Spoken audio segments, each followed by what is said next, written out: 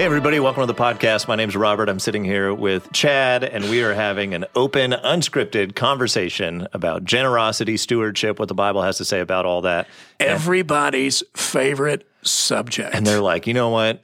I want to listen to two pastors talk about giving. That's going to, they're riveted right now. Hey, hang with us. Listen to it, even if you disagree with us. We're going to talk about what the Bible has to say. All right, so let's just start with this.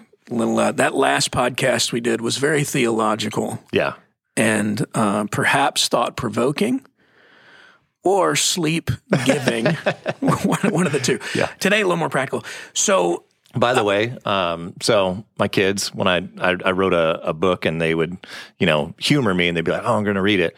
I can't tell you how many times I went to check on my kids at night and they were dead asleep, fast asleep. And they hadn't moved one page in the book. That became kind of our running joke. So especially Emma. Anyhow, I'm glad if you guys fell asleep, listen to the last podcast. Glad we could help you get some good sleep. Okay, well, at that point, it snowed up in Payson a few weeks ago, and Robert and his family have a place up in Payson, and so I asked, can we take Jackson, my youngest son, and slide down your driveway in the snow? And Robert said, yeah, and so we got there, and then 5 minutes later, Robert showed up with his kids, which was fun. And so we're all talking, and then Robert noticed that my 12-year-old son wasn't really listening to me. That's right. And Robert leans over to me, the same idea of your kid and not reading your book and all that. But Robert leans over to me and she says, hey, Chad, what's it like to have 200 employees, be a mega church pastor? And have your kid not want to listen to you. Your kid doesn't really care what you have to say at all.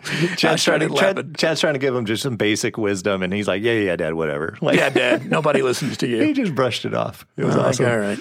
Anyway, what are we talking about today? Talking about stewardship. Oh, yeah, stewardship. So, all right. People will ask me, because church and money is always weird. And kind of in the church world, as time goes on, there are other pastors who will call and ask me to maybe coach them a little bit on how to teach giving. Mm-hmm. Perhaps they're going to do a building campaign or whatever, and I'll give advice. And one of the things I always hear is, so Chad, you're a pastor. Why do you feel so comfortable talking about money in church? Because most pastors don't want to do that. They're embarrassed to, or they're ashamed to, or they're just nervous. What are people going to think when I start talking about this? Yeah, and so my answer is, well, two things. One, everything that I teach in the realm of money and giving, I personally do. Mm-hmm. My wife and I have been doing it for years. We've experienced the blessing of it. And so I sincerely want that for other people. That's real. The other thing is, money's a big deal to all of us. Somebody that says they don't care about money, they're going to lie to you about other things too, right? Mm-hmm. It's important. It's how we take care of our needs. It gives us freedom in life in different ways. Mm-hmm. Money's important, and we're to manage it. Which means, because it's such a big deal, it's a big deal in the realm of following Jesus. And so when I talk about giving, I'm just asking you to follow Jesus. There is no arena of life where I am ashamed, nervous, concerned about asking anybody to follow Jesus. Mm-hmm. Because every area of your life, if you choose to follow Jesus there, it will be for your good. Yeah. And so I'm not embarrassed about it. I don't shrink back from it. I actually like talking about money because it helps people. Yeah. And as a pastor, there's nothing that I'd rather do than help somebody experience the joy of Jesus in their life. And so money's part of that. Yeah. So anytime I tell a pastor that, I'm like, so quit being so weird about it. Yeah. And just go help people follow Jesus. Well, and if you read through the teachings of Jesus, you read through Matthew, Mark, Luke, and John, which are kind of like the biographies of Jesus, Jesus talks about money a lot. A third of the time. Yeah. So he wasn't ashamed of it. And again, it's one of those things where money's not evil, money's not bad, but it is something that's in constant competition for our hearts. Yeah. Which is why I think Jesus goes after it over and over and over again, because he's trying to get to the heart of people in his preaching, in his teaching, in his modeling. He's getting to our hearts. And of course, this is going to be an area you can't just ignore it and go, I'm sure that's all fine. I'm going to follow Jesus in every other area. This takes some work in our lives. Well, people misquote the Bible. People think that the Bible says that money is the root of all kinds of evil. That's not what the Bible says. Mm-hmm. This is a addition of one word, a couple words maybe, but it makes all the difference. The Bible actually says the love of money is the root of all kinds of evil. And the reason that we need to know the difference is, to your point, money's just neutral. Money's just money. What we do is we get it backwards. We're to love people and use money. If we love money, then we'll start using people. And life is all about loving God and loving people. So if you don't put money in the proper place, you'll love money and use people instead of loving people and using money. And that's the difference. And I've seen the love of money cause all kind of relational havoc because life's about relationships. In the end, all that matters is God and people. And money gets in the way of that. So there's lots of families I've had to sit down with and mediate in our church because they're all fighting over the inheritance. I literally, I think it was this time last year, sat down with a friend of mine who his father died, and he was so heartbroken because all the siblings were fighting over money, and he was the executor of the will, so he was right in the middle of all that. What we want to do is we want to love people and use money, because if we start loving money, we'll start using people. And money's important, but it's not a very good God. It is an idol that will disappoint you every time. And so the Bible just wants to get it in proper perspective, because if we really love money, we'll hurt people to get it. And that's the opposite of what God wants. You mentioned the idolatry of loving money. I think for a lot of people, the way they even view money, it's their significance. It's their identity. It's, if I get to this amount, then I'm somebody. It's my value, or it's my security. It's then I'll be safe once I have this much. And there's all these different things that we expect money to do for us that really only God can do. God alone can give us our value. God alone is our security. There's a lot of things that are uncertain in life, including money and what you might think is secure. And so God's going, no, don't make it about that, because that's going to let you down. It's a terrible God. Terrible idol. You were going to say something. Sorry.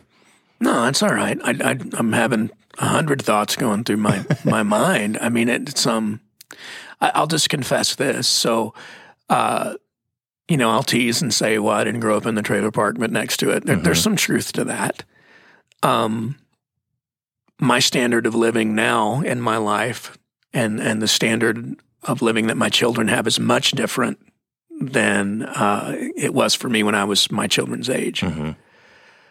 But I grew up in a family. My parents are divorced.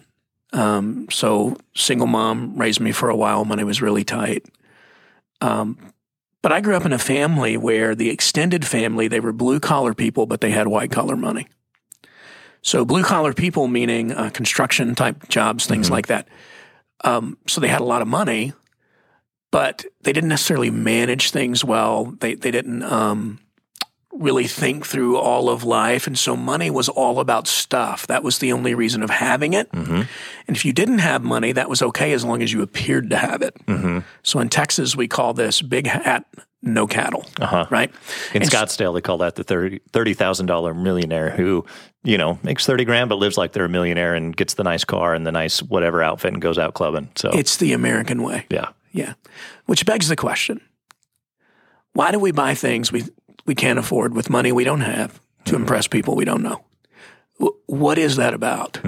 Well, that's about, to your point, value, identity, all those kinds of things. And so for some of us, our net worth equals our self-worth. That's shaky ground. For some of us, I've got this amount of money in the bank, nothing can touch me. Well, that's shaky ground, Bernie Madoff and all the stories that we know of something happening, somebody doing something that was out from under our control, markets crashing and people jumping out a window. I mean, windows, all those kinds of things. So be careful with that one. The other thing is, and this is the ridiculousness. I'm going to preach just a little bit. Go. I figured you were. It's already happened, so keep going. This is the just think about this, friends. This is the stupidity of the American culture. I'm more valuable because this label is on my clothes. I'm a better person because I wear these kinds of shoes instead of these kinds. We have teenagers in our society that will kill somebody for a pair of Air Jordans. Crap like that. And just think for a moment the stupidity of that. So let me just really bother some of you now. We'll add an hour drive time to and from work to have 500 more square feet of house? What did you just do to the quality of your life day in, day out for 500 more square feet? There are all kinds of things that we do in this realm that make no sense. And the reason that is idol worship makes you foolish. All kinds of things. I'm for nice clothes. I'm for nice houses. God's not against any of those things. I'm just saying it is so foolish to put your identity there. Yeah. And yet we all do it. American culture feels it, you know. And it's something we really have to be on guard with. Yeah. So I don't know why I went there. That's for somebody. Yeah. And if you're in your car right now, driving an hour to work, listening to the podcast, we love you. God loves you. So glad you're connected here at Sun Valley. Yeah, absolutely. Understand the context. I was, a couple of years ago, I was so tempted to do that. And then Katrina, the wise person in my family, says, okay, so you're going to be 2 hours of your day, you know, are going to be committed now. So we can have this. It just didn't make any sense. Yeah. So I'm going to shift gears here a little bit, and we're going to talk about tithing, because this is something in my small group comes up all the time, comes up as conversation. Really? Hey, what does the Bible say about tithing? And we debate it. Is it gross? Is it net? All that. Talk to us about, so the Bible does say, hey, here's a place to begin when it comes to generosity. Yeah. And this is in the Old Testament, and you see affirmation of generosity in the New Testament. The tithe itself, where does that come from? Where does this concept come from? Yeah, so what the Bible teaches is percentage giving. So think with me here for a second. The reason that the Bible teaches percentage giving is because that's in the realm of real trust and real generosity.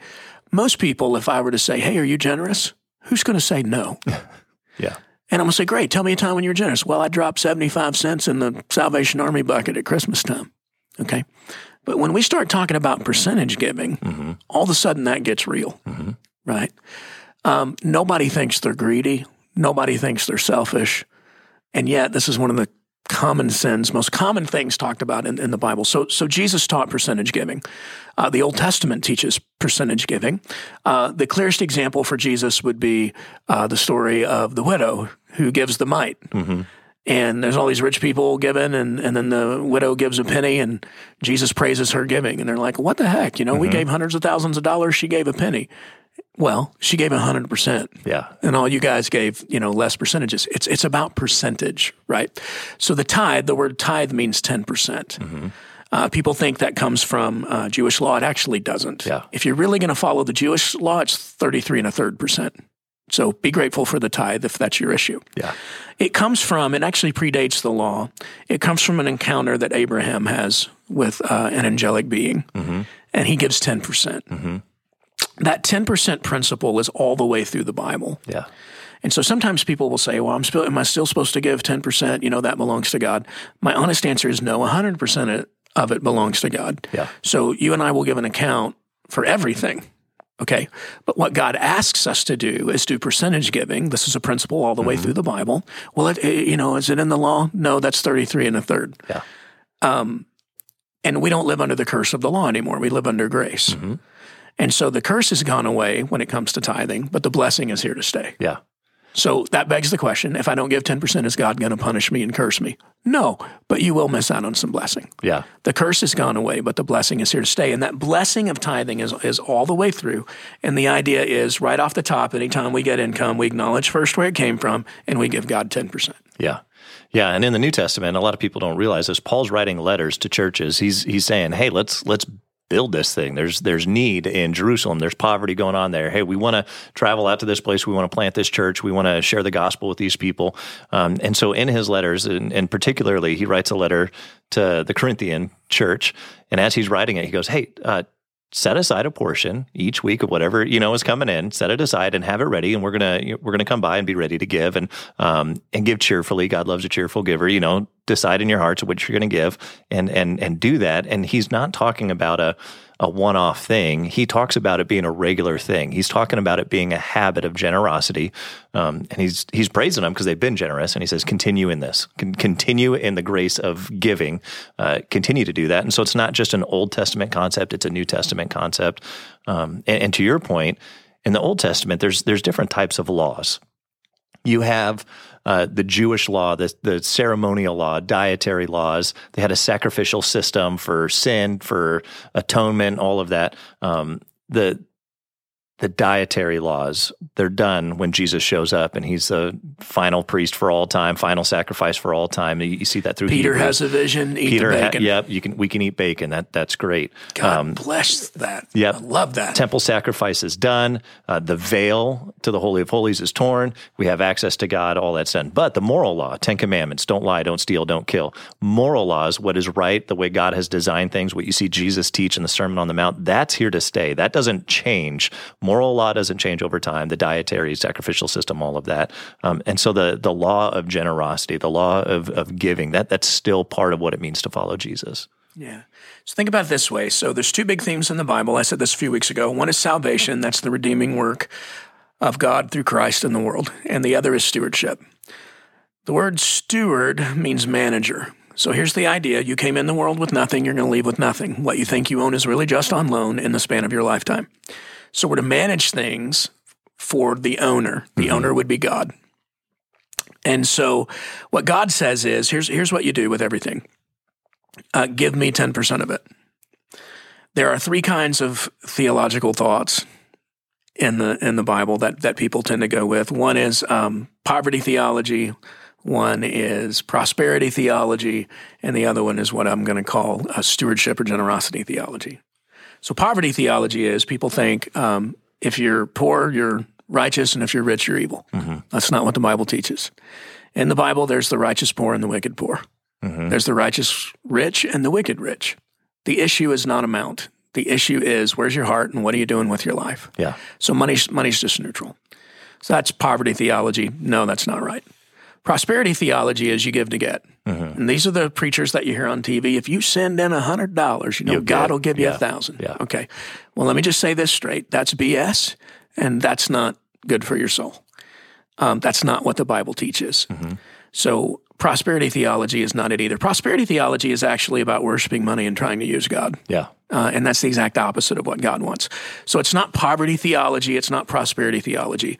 It's stewardship theology or generosity theology. God owns it all. Mm-hmm. I'm managing what's been given to me for a time. So what does God want me to do with it? Mm-hmm. Okay, well, God wants me to give 10% tithe to his work in the world. We do that in and through the local church, which begs the question, if I give, is God going to bless me? Well, think about it this way. You don't give to get. Mm-hmm. Is God going to punish me if I don't give? No, but you don't give to get either. You give because you love God. Mm-hmm. The Bible says you don't give out of guilt. You don't give out of manipulation. You don't give out of compulsion. God loves a cheerful giver. Well, what would make a cheerful giver? Somebody that understands the grace and blessing of God in their life. Yeah. So you give 10%. Which, to add to that, Paul writes too that when we give, it's overflowing with thanks to God. That's right. That by giving, we're saying, God, thank you. To your point earlier, we're just giving back to God what's already his. Yeah. Okay. But here's the principle that I've seen in my own life and I've seen over and over again. If you and I manage things the way God wants us to manage it, if you and I steward things the way the owner wants us to steward it, does it not make sense that he would entrust us with more? Mm-hmm. And I've seen that in my life over and over again, and I've seen that in the lives of others. So when somebody tells me, I would tithe, I can't afford it right now. Well, one, if that's your thinking, that's never going to change. Mm-hmm. If somebody says, I can't afford to tithe, my response is, I can't afford not to. Mm-hmm. When Katrina and I got married, we had more bills than we had money. And Katrina says, I think we should start tithing. And I'm like, well, I don't think so. This is before I was a pastor, by the way. Yeah. And she says something really cruel. She says, well, why don't you pray about it, Jed? Well, crap, I don't need to pray about it. I already know what God says, right? Yeah. I just don't want to do it. And we started tithing when we had more bills than we had money. Mm-hmm. And something weird happened. We always had enough. Mm-hmm. Our finances got healthier with less. And through the years, I've just seen God come through over and over and over again. And I want that for everybody. Yeah. It's just the way God works. It's a sound principle. Yeah. Yeah. And it's part of what it means to follow Jesus. Yeah. So my wife and I, we give, and same thing. I do have a hesitation every time. It's like, oh, okay, I'm going to set up. We do automatic giving, but even when I set it up, each year we kind of look at what our finances, what we think they're going to be for that year, and choose to give. There's part of me that's like, ooh, I don't know. And then we've committed to being a part of doing some above and beyond giving, beyond tithe, beyond the 10%. And so we committed to something. And last year we had the market crash, 2020, COVID, all of that. And I had committed, and I'd been praying, okay, God, I'm going to give this. And so I gave in the midst of all of that. And I don't say that to be like, wow, look what I did. I say that to say I struggled in that moment. And I can honestly say when I set that up, gave, a part of me like died inside. But it's the part of me I wanted to die inside, if that makes sense. Yeah. There is a bit of, okay, this is taking real faith. This is real trust here. And there's part of me that's fighting against this. It's not just about I'm giving to get it. I'm giving because it produces the character God wants for me. Mm-hmm. In that, the part of me that died was a part that needed to die. Yeah. And so I don't want people to miss that either. It's about our character. It's about becoming more and more like Jesus. And if you want to know what Jesus gave, he gave a whole lot more than 10%. He gave 100% for you and for me. And it's out of thanks, out of acknowledgement of that. And every good gift is from God, and everything is God's. And so we say thanks, we acknowledge it by giving, and in that our character grows. Yeah, I would say if you're upside down financially, and I just can't, there's no way 10%, that's too big of a stretch of faith for me, then I would say pick a percentage. One, this will make you pay attention to your money because part of the issue is probably you've not been paying attention. Money's not a mystery, it's just math. Mm-hmm. And if you don't know what's coming in and what's going out, you are not helping yourself. But pick a percentage and just trust God with that. If you've never tithed before, I would encourage you to do that. Mm-hmm. Here at the church, we do the 90-day tithing challenge. You can look that up online if you want. Yep. We actually challenge.sv.cc. What is it? Challenge.sv.cc. If people want to do that, you can explain what that is. Yeah, we kind of hold your hand through that. So we help people learn how to pray. We help people, with their Bibles. We help people learn how to give. So basically the 90-day challenge is you tithe for 90 days. So anytime you get paid, you give 10%. You can sign an agreement with the church. If God doesn't take care of you, in that 90 days, at the end of the 90, we'll give you your money back. So you can read all about it. We just do that to help people take a step of faith. And I've heard some really cool stories through the years with that. Percentage giving is just where it's at. Here's the other end of things. So I had a friend that made some money. A couple weeks ago, I gave a sermon, and I realized all my illustrations were rich people. Mm-hmm. I have friends who are mechanics, and I have friends who are millionaires. So it's kind of across the board. That's how it is when you pastor a bigger church. But anyway, I started talking to him about tithing. And he's like, that's a lot of money. He's like, there was a time I tithed. He goes, but now, I don't know. And I said, okay, so 10%. He goes, yeah, that's a lot of money now. I go, so you want me to pray that God would take you back to where you were so you can be obedient to him? Are you really telling God this is too much? I can't be obedient to you anymore? Mm-hmm. And he's like, oh, I never thought of it that way. I go, well, maybe you should because the Bible hasn't changed and the principle hasn't changed. This past year, so my wife and I tithed, but then we made a commitment to the In the Place initiative, this thing we're doing at our church. Mm-hmm. And it got to the end of the year because that's when we give to that, is at the end of the year. And there were some other things that we wanted to do, needed to do. And I literally am talking, I'm the freaking pastor of the church. Yeah. And I'm going, sweet, I don't know that we can let this go. Maybe we'll just double up on it next year. Right. But we decided to go ahead and give it anyway. I bet Katrina had something to do with that. She always does. But to your point, it is a matter of letting go. Mm-hmm. But when you let go, you experience the joy of trusting God. You realize you have money, it doesn't have you. Mm-hmm. That is massive freedom. And it's not normal, it's weird, and it's a beautiful thing. Yeah. And you also see what God does with it. And in my experience, and seen it 1,000 times over, typically he doesn't trust us with more. But if he doesn't, that's his business. It's us being faithful and in that experiencing the blessing of the faithfulness. Yeah, that's good. Thanks for joining us for the podcast. If you want to take the challenge, again, we want to help you with that and be faithful in that giving process. I know it's scary. You can go to challenge.sv.cc. We want to help you on that journey. Thanks for joining us.